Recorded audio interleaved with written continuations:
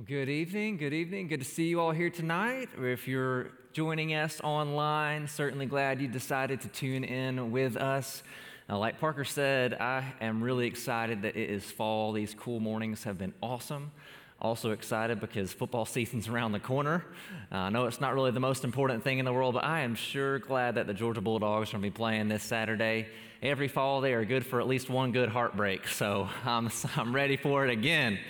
So this is the second week in a series that we're calling Everyday Disciple Making. Our goal in this series is to become disciples who make disciples, and not just churchgoers who attend a service once or twice a week, or maybe even less. Because this is a series is about living our lives, every day of our lives, on mission for Jesus, because that's the vision Jesus had when he imagined the church. Now, my grandfather was a phenomenal fisherman, and I miss him dearly. Some of my best memories are from being on the lake with him on the bass boat, and after he passed away, it took us a while to get comfortable enough to take the boat back out, because it was just, we didn't want to do it, and we were also nervous that we were going to mess it up, because he had a whole checklist of things that you had to do with his boat to take it out. Well, we finally worked up the courage, my brother and I, we took it out, and one of the first few times we took it out, we went through that checklist, every little thing, pulled it to the lake, launched it successfully, fired off, got to the first hole. We think we are doing great. I mean, we cast our lines, it's going well, until I look into the floor and there's water coming up through the grate in the bottom of the floor. We forgot to put in the plug. So we throw our rods down, we get back to the ramp, we get the truck backed in, we didn't sink the boat that day, but we learned a valuable lesson. Don't forget the plug. Out of all else you do, your top priority has to be that plug in the boat. As it doesn't matter, nothing else matters if the boat's on the bottom of the lake. Well, in the same way, what should be the first priority of our lives as followers of Jesus above all else? What is that one thing that takes priority over everything else we do? That if we don't do it, nothing else matters. That's what we're talking about tonight. We're talking about the first priority of a disciple's life. And that's what Jesus talks about in our text for this evening. So if you have a Bible, if you would, turn with me to John chapter 15. We're going to be looking at the first 11 verses of John 15 tonight. Chapters 14 through 17 of John's gospel are known as the farewell discourse. Jesus was getting ready to say farewell, so he was preparing them for what life would be like after he physically leaves the world. These chapters happen between the Last Supper and when Jesus would be betrayed and arrested in the Garden of Gethsemane. These are his final teachings before he would die on the cross. After he died, we know that he rose again, and then after spending 40 days with the disciples, he ascended back to heaven, and then on the day of Pentecost, he sent his Holy Spirit to dwell in his disciples. And if you've been around church for a while, you know that story. If you're a Christian, you know that story, but these disciples didn't know. I mean, Jesus had talked about it in different ways, but they still didn't get the full picture, and for them, the worst thing in the world could be for Jesus to leave the world. And how would they follow him? How would they be his disciples if he wasn't there with him? But Jesus knows that him leaving the world is actually the best thing in the world. Because instead of being physically beside them, he was going to send his Holy Spirit to be spiritually inside them. And that's better because that means that he can empower their lives and guide them in an even bigger, deeper way than before. But they don't understand all that yet, and they really don't get it until they get filled with the Holy Spirit on the day of Pentecost. Then they understand. But for now, in this farewell discourse, he is just giving them the best description he can to help them understand what their relationship with him is going to be like now that he is going to physically leave the world. And in our text for this evening, he says their relationship is like the relationship between a vine and its branches. So read with me in verse 1 of John chapter 15. Jesus says, I am the true vine, and my Father is the vine dresser. Every branch in me that does not bear fruit, he takes away. And every branch that does bear fruit, he prunes, that it may bear more fruit. Already you are clean because of the word that I have spoken to you. Abide in me, and I in you. As the branch cannot bear fruit by itself unless it abides in the vine, neither can you unless you abide in me. I am the vine, you are the branches. Whoever abides in me and I in him, he it is that bears much fruit, for apart from me, you can do nothing. If anyone does not abide in me, he is thrown away like a branch and withers, and the branches are gathered, thrown into the fire, and burned. If you abide in me, and my words abide in you, ask whatever you wish, and it will be done for you. By this my Father is glorified, that you bear much fruit, and so prove to be my disciples.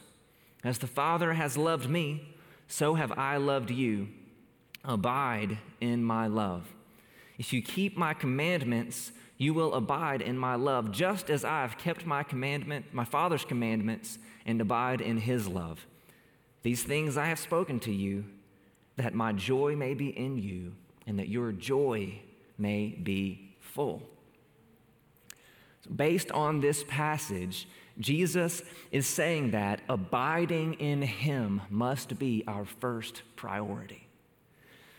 So above all else, that's what you have to do. If you don't abide, it is like forgetting the plug in a bass boat. You can check the oil, check the spark plugs, check the steering system, but if you don't remember the plug, the boat will sink. In the same way, if you go to church and do all these different things, but you're somehow not abiding in Jesus, your life will sink. That's what Jesus is getting at when he says, apart from me, you can do nothing. We have to abide. So what does it mean to abide? Now, sometimes the word translated as abide simply refers to the place where someone lives or where they dwell. So if you want to be really fancy, you can say, I abide at 123 Main Street. Other times this word is used to talk about something that lasts or remains or what stays. It's kind of like in my high school cafeteria, my freshman year, somebody took one of those sticky hands. You know what I'm talking about? It sticks to the wall. They somehow got it on the ceiling, which was way up there. Well, my third year of college, I came back, and it was still up there. That thing stuck. It abided on the ceiling. Now, in our passage, I think Jesus is using abide in both of these senses. So his relationship is like a home we stay in, and it's also something that is constant. It sticks, it remains, it lasts. But it goes further than that. To really get the picture, you have to imagine the relationship of that between a branch and a vine. And so what Jesus is saying here is that to abide in him is to be vitally connected to him. And your pulse is one of your vital signs. So if you're passed out and someone checks your pulse, they're making sure you're alive. So being vitally connected to Jesus means that he is your life source. And just as a vine is the life source of a branch, if you cut the branch off from that vine, the branch dies. And this is the image Jesus gives us to describe our relationship with him, to make sure we understand just how important it is for us to abide in him. Now, in a little while, we're going to talk about the how-to of abiding in Jesus. I'll give you some practical pointers on what it looks like to abide, to stay vitally connected to Jesus. But first, I want us to see three reasons in this text of why Jesus says that abiding has to be our first priority above all else. We can't afford to forget this. So number one, abiding in Jesus must be the first priority of our lives, because if we fail to abide, we will not bear fruit. So verse 4, Jesus said, abide in me and I in you. As the branch cannot bear fruit unless it abides in the vine, neither can you unless you abide in me. Then verse 5, whoever abides in me and I in him, he it is that bears much fruit. For apart from me, you can do nothing. So not just here, but really all through the Bible, we read this same language that God uses of his people. He wants his people to bear fruit or to be fruitful. What in the world does that mean? Well, it's a metaphor. Obviously, he does not literally mean that we start sprouting fruit or did anybody see that cartoon with Bugs Bunny where he has like the fruit hat and he's dancing? That's not what he's talking about here. That's not what he's meaning by bearing fruit. He's using the image as a metaphor of fruit bearing to talk about things in our lives, things that our lives ought to produce, like the way a vine produces grapes or an apple tree produces apples. And there's two main categories, two main types of things that our lives should produce if we are true disciples. Our lives have to produce these two things. So fruit bearing as a Christian involves formation and replication. Now, formation, that is about being formed into Christ's image. It is about being formed into Jesus' likeness, becoming more like him.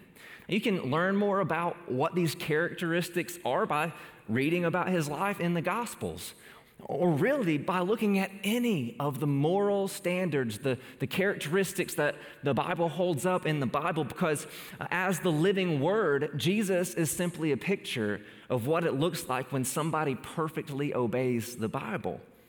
And then in Galatians chapter 5, it gives a summary list of Christ-like characteristics, and it uses the fruit imagery again there to teach what the fruit of the Spirit are, the fruits of the Spirit, which are love, joy, peace, patience, kindness, goodness, faithfulness, gentleness, self-control. And it's hard for me not to sing that because I learned a song. And so many of you, I learned it when I was 6 years old. That's still the way I remember the fruit of the Spirit. So those kind of things, if we're true disciples, we should have those kind of characteristics in our lives. Now, replication, on the other hand, is about making more disciples for Jesus. Because if a branch is vitally connected to the vine and it is healthy, that branch will bear fruit. And in that fruit, there will be seeds, because Jesus wasn't talking about seedless grapes in this image. These grapes have seeds. And those seeds, when planted, will produce more plants. Part of the branch's role is to produce more plants. So if you're abiding in Jesus, if you're a true disciple, you're going to be more and more like Jesus every day. And then when you turn around and make more disciples, the goal is that those people become more like Jesus. So I know in the vine and the branch metaphor, Jesus is the vine, and seeds produce more vines. So we're not saying that we're making more Jesuses when we make disciples, but we are saying that we are making more Jesus-like people. And we are spreading his image all around the world. Honestly, we are fulfilling our original purpose, the original purpose for which God created us. All the way back in Genesis chapter 1, when God told he created the first people, he told them, he said, be fruitful and multiply. So Adam and Eve were made in God's image. And so that command was a command to spread God's image all throughout the world. And when we make disciples, we're fulfilling that purpose by replicating the image of Jesus into all the world and spreading God's image around the world for his glory. And that's a beautiful thing. But to fulfill this calling, we have to abide in Jesus, because you and I, we don't have the power to make ourselves bear fruit. Just like a branch has no power to bear fruit apart from being connected to the vine. The second reason why we must make abiding our first priority is because if we fail to abide, we will not live in the love of God. Jesus says in verse 9, as the Father has loved me, so I have loved you. Abide in my love. If you keep my commands, you will abide in my love, just as I've kept my Father's commands and abide in his love. So in order to stay vitally connected, to abide in Jesus, you have to obey his commands. And he says that the effect of obeying those commands is that we abide, or we stay in God's love. Now, we know that God's love is not something that we can earn on the basis of, it's not something that we earn on the basis of how much good we do or how well we obey. Romans 5:8 says that God shows his love for us in that while we were still sinners, Christ died for us. And according to Ephesians 2, he loved us, it goes further than that, he loved us while we were dead. And as dead people, we could do nothing to earn his love. And once you become a Christian, it's not like he flips that script and says, oh, now my love is conditional upon how well you obey. No, Romans 8 says that neither death, nor life, nor angels, nor rulers, nor things present, nor things to come, nor powers, nor height, nor depth, nor anything else in all creation will be able to separate you from the love of God in Christ Jesus. That's a pretty exhaustive list. And I think included in that list, at least under anything else in all creation, includes your disobedience. So God's love is not conditional. His love is still there. His love is not conditional on how well you obey. However, based on John 15, your lack of obedience can indeed affect the degree to which you experience God's love practically in your life. Now, the Message Bible, I love the way it translates this command to abide in Jesus' love. It translates it like this. Jesus says, "Make yourselves at home in my love. If you keep my commands, you'll remain intimately at home in my love." Isn't that beautiful? The invitation to make ourselves at home in the love of Jesus. It's like a child living in his parents' home, a nice home with a big room full of toys, a big warm bed with a fluffy comforter and all sorts of stuffed animals. And this kid knows he's loved and experiences the effects of that love in so many practical ways, from big hugs to warm breakfast every morning to affirming words and more. What if that kid decides to run away from home? I mean, he is still his parents' child. His parents still love him. Their love has not changed. The house is still there with all of its benefits and comforts, but the child is not experiencing any of it because he stepped out from under their roof. And in the same way, when we disobey God's commands, it's like we step out from under God's roof. Now, through Christ, we've been made children of God. And his commands are in our lives for our good. And so to step outside of those commands is to step outside of God's loving boundaries for our lives. And one way that we'll experience the absence of God's love in our lives might be through what we call natural consequences in our household. Some sins just have natural consequences built in. That's just the way it works. You don't have to make a list. You probably can think of sins that have natural consequences. Another way you experience the absence of God's love in your life will be how you handle your successes and your failures. So are you puffed up with pride when you succeed? Like egotistical pride, like I did this, look at what I did. And are you crushed when you fall short? If so, that could be a check engine light warning that you're not living in the love of God, that you stepped outside. Because when you're living in the love of God, the truth of the gospel reminds you that there's nothing you can do today that could make God love you more. And there is nothing you could do today that can make God love you less.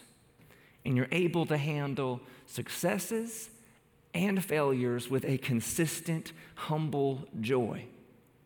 And if you're not living in the love of God, based on what Jesus says here in John 15, it could be that there are some commands of his that you're not following. And now, I don't know where that is for you. There are, in the New Testament alone, some scholars have counted 1,050 total commands, to be exact. So where do you even start? I don't know where to even start. But just on our text tonight, how about we start with his command to abide? That first priority. We may not be experiencing the love of God simply because we are not obeying his command to abide in him. And we need to abide so we can experience the fullness of his love. A third reason, abiding must be our first priority, because if we fail to abide, we will not live in the joy of Jesus. Jesus says in verse 11, "These things I have spoken that my joy may be in you, and that your joy may be full." So when he says these things, he's referring to those last 10 verses, all those things. He's saying, I've said all of this. The whole point of this vine and branches metaphor is that he wants to help us experience the full joy that he has made available to us. He wants abiding in him to be our first priority because he wants you to be joyful. And so we've got to get it out of our heads, any idea that reading our Bible and praying and living for Jesus is a dull, dry, lifeless thing, because if it is, we're doing it wrong. And I've been in pastoral ministry for about 10 years, and I've seen far too many joyless Christians. And oftentimes, I've been far too joyless in my own Christian walk. Worry about the future, guilt over the past, anxiety over what's going on right now so easily steals our joy. But that is not our heritage. As children of God, that is not our heritage. Joy is. Right here in the text, Jesus says, I want you to be joyful. I need that tattooed across my forehead most every morning. Jesus wants you to be joyful. That's what he wants for you. Satan wants us to be joyless.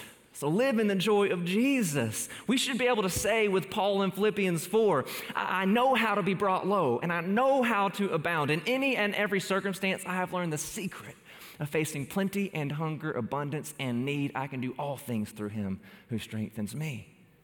And we should be able to obey his command, right? Rejoice in the Lord always. Again, I will say rejoice. Let your reasonableness be known to everyone. The Lord is at hand. Do not be anxious about anything. And abiding in Jesus is the key to that, the key to being able to rejoice always. And why is that?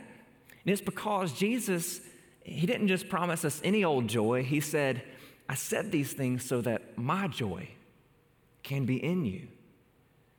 His joy. He is inviting us to share in the joy that as God the Son, he has been able to experience as a member of the triune God for all of eternity. And so we can be reasonable, or we can, which it means being level-headed, at peace, peaceful in all circumstances, because we are partaking in the joy of God. Is God anxious? Is he stressed out? Is he ever worried? No. Then what is he? He's joyful.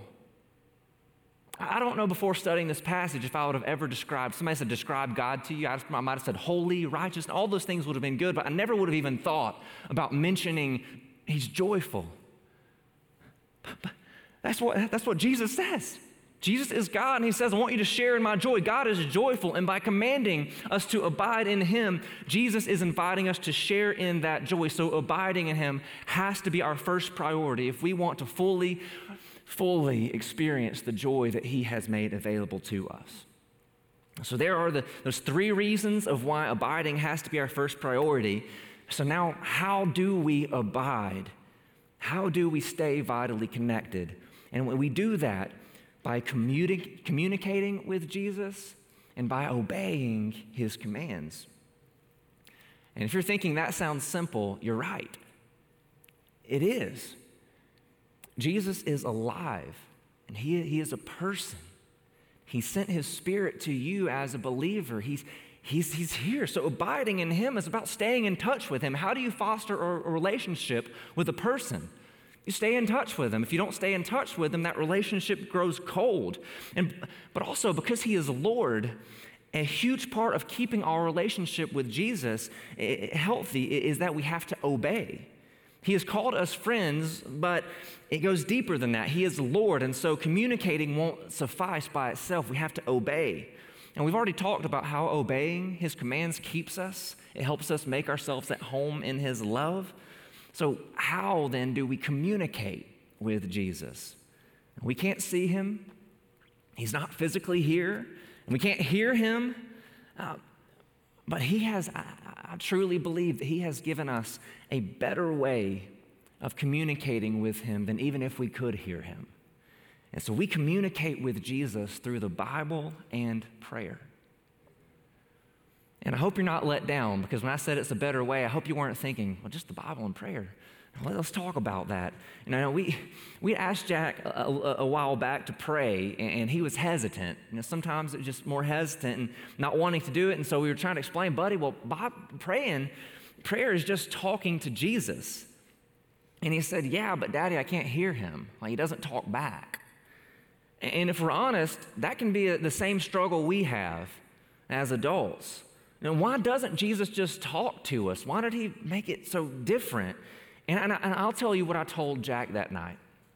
I said, we can't hear Jesus because he wants to talk to us in an even deeper, better way than if we could. He doesn't just want to talk to our ears. He wants to talk to our hearts. And the Bible and prayer are his special means, his special gifts of talking to us, to our hearts. And God's made it so that the Bible and prayer, they don't just give up their riches if you don't dig, so we got to work at it. And so they're not complicated. We're just reading and we're just talking to God, but you do have to be committed. If you want to experience all the riches of these precious means that God has given us to communicate with him, we have to be committed. In our fast-paced world, we are all speed addicts. What I mean by that is we want to do things fast, get things done, and move on to the next thing. We want to be in a hurry, right? Especially in our modern world. And one reason that we fail to abide and fail to hear from Jesus is that we're not really willing to slow down enough to listen and hear. So 3 things in my life that have helped me to slow down and just slow down. Sometimes, you know what it's like to lay down at night and your brain's just going. And that's the way oftentimes it's like from the moment we wake up to the moment we lay down, there's things going. And we've got to have some tools in our tool belt to help us slow down and tap into these precious means of communicating with Jesus that he's given us. So 3 tools that he's given me are journaling is the first one. There are dozens of journaling methods out there.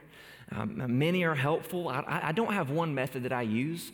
You can look on replicate.org, Ministry of Robbie Gallaty. He developed a HEAR method, H-E-A-R. Acronyms are really popular in the journaling world, right? There's a lot of acronyms. There's the PRAY method, all kinds of other things.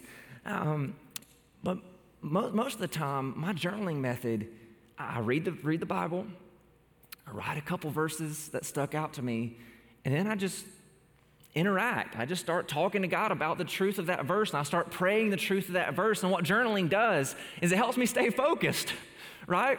Because I've got things popping up in the to-do list in the back of my mind, and if I need that practice of writing it down to stay focused, and also it keeps a record of what God's doing in my life. Prayer cards are another sister to journaling. Prayer cards are so powerful. In a book that Carmen and I have read, I've read it, I'm on my 2nd time reading it. It's called A Praying Life by Don Miller, Paul Miller, not Don Miller, Paul Miller. And it's so helpful in talking about journaling and how to pray. And so journaling is such a good way to help you slow down and focus. The second tool is setting a timer. Like a timer? Yes, a timer. Because journaling is good, but we also just need to talk to God freely, And if I'm not careful, the 2 things, sometimes I think I pray a lot longer than I do. It's kind of like when I go on a run. I'm not a runner. I go running, and I'm like, man, I've been running for 20 minutes. Nope, 3 minutes. That's all it is. Same thing with praying. I'm like, I've been praying for an hour. Nope, 3 minutes. That's all you got there. And so try it this week. If you struggle to spend focused time in prayer, set a timer for 7 minutes and do it for the next 7 days.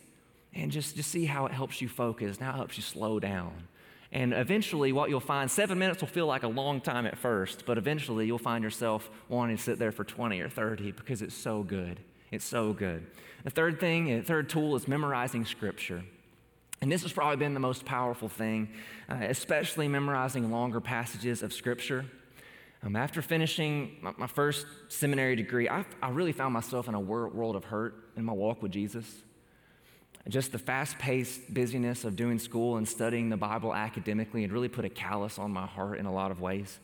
And I just had a hard time hearing from the Lord and studying the Bible and sitting still. And that's when I came across a memorization method developed by Andrew Davis, who pastors First Baptist over in Durham, North Carolina. And you can find the method. It's for free on scripturememory.com, all kinds of tools under their free resources, scripturememory.com. And basically, it's just a method of memorizing longer passages of Scripture. And to do that, it involves a process of saying the verses over and over and over again. And then tomorrow, saying more verses over and over again and repeating them over and over and over again. And I remember there was a moment in that season of my life where I was working on memorizing part of Philippians, and it was just like the floodgates opened up for me. I could hear God's voice again because I was forced to sit there slowly. You can't rush memorizing Scripture. I was forced to sit there slowly and to focus, and it was like all of a sudden the Scriptures came alive to me again. And those Scriptures still are in my heart today. And so if you're having a hard time listening to Jesus, just memorize. You're like, I can't remember. You'd be surprised how much you can remember if you just say it over and over again. So look up that method. I promise it'll help you. So in all those ways, all those spiritual disciplines of reading, prayer, or the Bible and praying, we can do those, but we also have to be careful because, it's easy for us to wind up approaching those things just like checking off a box, That's the other. When we make it a regular habit to read the Bible and pray, it's like we fall into the other side of the ditch on the other side of the road, where all of a sudden it becomes just a routine, check it off my box and do it. And so in order to approach them with the right attitude, you have to read and pray with the goal of hearing the gospel and letting it shape your life. When Jesus says in verse 3, he says, already you are clean because of the word I have spoken to you. What he's saying there is you are clean. You've become my disciples. You've been connected to the vine because of the gospel. When he says the word, he's talking about his whole message that he taught, and really even in a way that the whole biblical message of who he is. And in summary, the Bible is basically the gospel unabridged. And so it's the gospel that brings us into the vine, and it's the gospel that helps us strengthen our connection to the vine, helps us to grow. And so we have to read the Bible with gospel glasses on our faces. We have to read the Bible open. When we open the Bible, we have to read it with the desire of interacting with Jesus. It's kind of like they say, if you aim to get nowhere, you'll get nowhere. If you open the Bible just to read, then you probably won't interact with Jesus. He might surprise you, but it'll be like him jumping out from behind a bush, like, whoa, Jesus, didn't expect to see you here. No, come in expectantly, like, I want to interact with you, Jesus, in your word. And even when you're reading the obscure passages in the Old Testament, know that one way or another, that is part of the picture God is painting to point you to Jesus and help you encounter him on a personal level. And it's so crucial that we read with gospel lenses because we need to see that truth every day, that God loves us so much that he sent his son to die on the cross. Like, what a marvelous, glorious mystery. And we need to see that because when we see the gospel, when we see Jesus, that's when love for God rises up in our hearts. Amen. And so, which is crucial because abiding in Jesus is about loving God with everything you are. Now, Jesus said that the greatest commandment of all is love the Lord your God with all your heart, soul, and mind. And so when we say that abiding in Jesus is the first priority, and Jesus says that here in John 15, it's not contradicting the greatest commandment. It's just Jesus clarifying or getting more specific about what that greatest commandment from Deuteronomy looks like now that he has come. It looks like abiding in him. Jesus is God. He is God the Son, and he was called Emmanuel, which means God with us. And so Jesus is how we can know and connect to and be with God. And so when you abide in Jesus, you are loving God. You are abiding in God with all your mind, with all your heart, with all your soul. And so abiding in Jesus is our first priority because as Christians, it's really how we obey that first commandment, that greatest commandment of loving the Lord our God with all our heart, soul, and mind. But now, what does it really look like to make that our first priority? What does it mean for it to be our first priority? Because life throws all kinds of things our way that take precedence, important things. So abiding in Jesus, always and above all else, is how we make it our first priority. Always and above all else. How in the world is that possible? You're sitting there thinking, I know.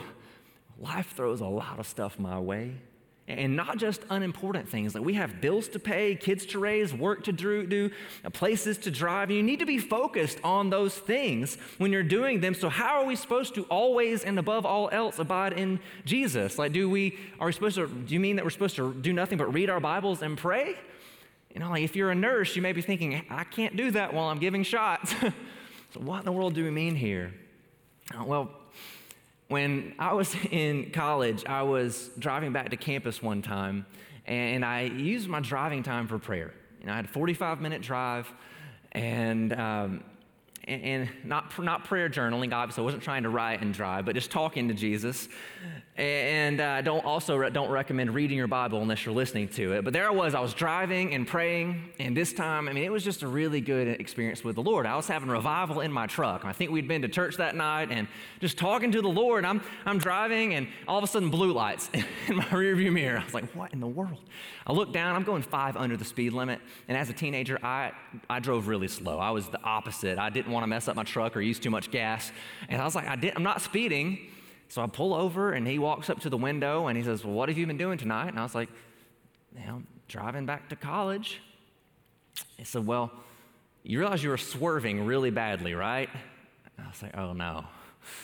And I think he thought, I was drinking or on my phone or something like that. And in that moment, I'm like, what do I do? Because the truth here is going to sound a lot stranger than fiction. But I told the truth. I said, sir, you're not going to believe it, but I really was praying.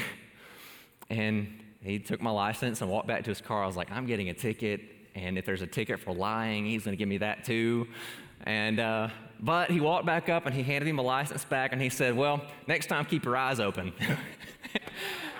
And walked off. So, oh my goodness. So praying with your eyes closed while driving or reading your Bible while you're trying to do reports at work is not what I mean by abiding in Jesus always and above all else. What I mean is that abiding in Jesus should be like breathing to us. That image of a vine and a branch, it's a natural picture there of just a natural relationship where this branch, that's who it is. Its identity is being connected to the vine. You don't have to think about breathing. Your body just does it. But also, you do breathe intentionally at different times in your life, especially if you're training. If you're lifting weights or working out, you're supposed to inhale when you're letting the weights down and exhale. And there's whole YouTube videos and classes on how to breathe. And even Pilates has very specific, don't ask me how I know that, but even Pilates has very specific ways to breathe. And so breathing is both natural and ongoing, but it's also intentional when you're training for something. And abiding in Jesus works the same way. 1 Timothy 4:6, it commands us, train yourself for godliness. So we train it's that same idea. We're training ourselves to be more like Jesus, to abide in Jesus, to become more like him. And so when you train physically, you're training for a purpose. Whether you're training for a race, you're training for life, or you just want to train 5 or so hours a week so that the other 160 so hours of the week are better.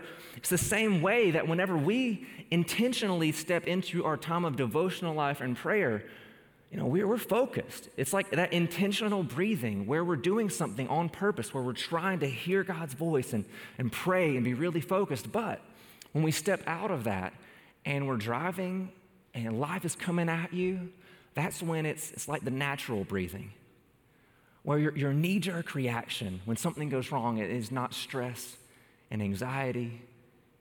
It's, Jesus, help me. When anything happens at work, when somebody sends you a dirty email, it's not, how can I get this? I'm so mad. It's Jesus, help me show grace to this person. It's that natural reflex of breathing. And we have to train that intentionally so that it is natural when we step out into the different moments of life. So abiding is about being in constant communication with Jesus. Jesus tells us to pray like little children, and little children talk to their parents about everything. They don't hold anything back. So now, how do we abide above all else? That's how we abide always, and we'll wrap up like this. And you're probably wondering, why in the world do I have this dinnerware up here? It's not a cooking show. We're not going to wash feet tonight or anything like that. I want to use this to explain how it looks. I've got some water. I'm going to try not to kill the sound equipment, so Nathaniel won't kill me. So priority one of your life is abiding in Jesus, right? And so that's represented by this cup. This is like your life, and this picture is like Jesus. And what happens is whenever you abide in Jesus through the word and through prayer, it's as if your cup is under the pitcher. And some of y'all, you know what it's like to be right there, half empty, right? Some of you know what it's like. We know what it's like to be totally dry. But our goal is that as we abide in Jesus, taking that first priority, that cup fills up all the way to the top. And so what you have is, as we go through the next few weeks, John 15, Jesus gives us three priorities of the Christian life. The first one is abide. The second one is love one another. And the third one is be my witnesses. And the way it works, and I won't pour too much because it always gets messy. As you're abiding, it overflows into the next level. It's where you can love other people and then you can be witnesses. But this is the first priority. Like if you don't abide in Jesus, we don't have anything. This is the joy of Jesus, the goodness of Jesus, the presence of Jesus, his power. And if we're not abiding, we don't have what we need to step into this level of loving one another in our families, in your life groups. And we definitely don't have anything to offer to a world if we are not abiding in Jesus. That's why it has to be priority one, because it has to be above. We have to abide in Jesus above all else, because that's how we can obey any of Jesus' commands. We can't obey any of his commands if we don't abide in him. And honestly, out of those 1,050 commands and all the commands in Scripture, what we'll see over the next 3 weeks is that they all somehow fit into these three priorities. So if we can focus on these three priorities of abiding in Jesus, loving one another, and being his witnesses, that's what it means to be a disciple who makes disciples. And man, that when you experience that, you experience what Jesus said whenever he invited you, when he invites us. He says, come to me, all you who weary and are heavy laden, and I will give you rest. And then he says, take my yoke upon you and learn from me. What does he say? His yoke is easy and his burden is light. So if disciple making has seemed like this heavy burden to you, like something you can't do, or I don't know how to do it, or I don't know the right technique or the method, this week, just start with abiding in Jesus. You are the branch. He is the vine. If you abide in him, you will bear fruit. Amen? We have to abide in him. Church, let's make that our first priority, because apart from him, we can do nothing. Now, I'm going to pray. Once I say amen, you will be dismissed. Lord Jesus, we love you. Father, we praise you for giving us this rich scripture. These precious words, Lord, before you were betrayed and arrested and died for our sins, showing us what it means to follow you, showing us what it means to be your disciples. Lord, so just open our eyes, open my eyes just to the simplicity and the beauty of what it means to abide in you. Help us to hunger after you and to crave you and to search your scriptures and to pray in such a way that it's like breathing, so that your presence and your goodness and your joy fill us up and overflow into every area of our lives, Jesus. Make us a disciple-making church. In your name, amen.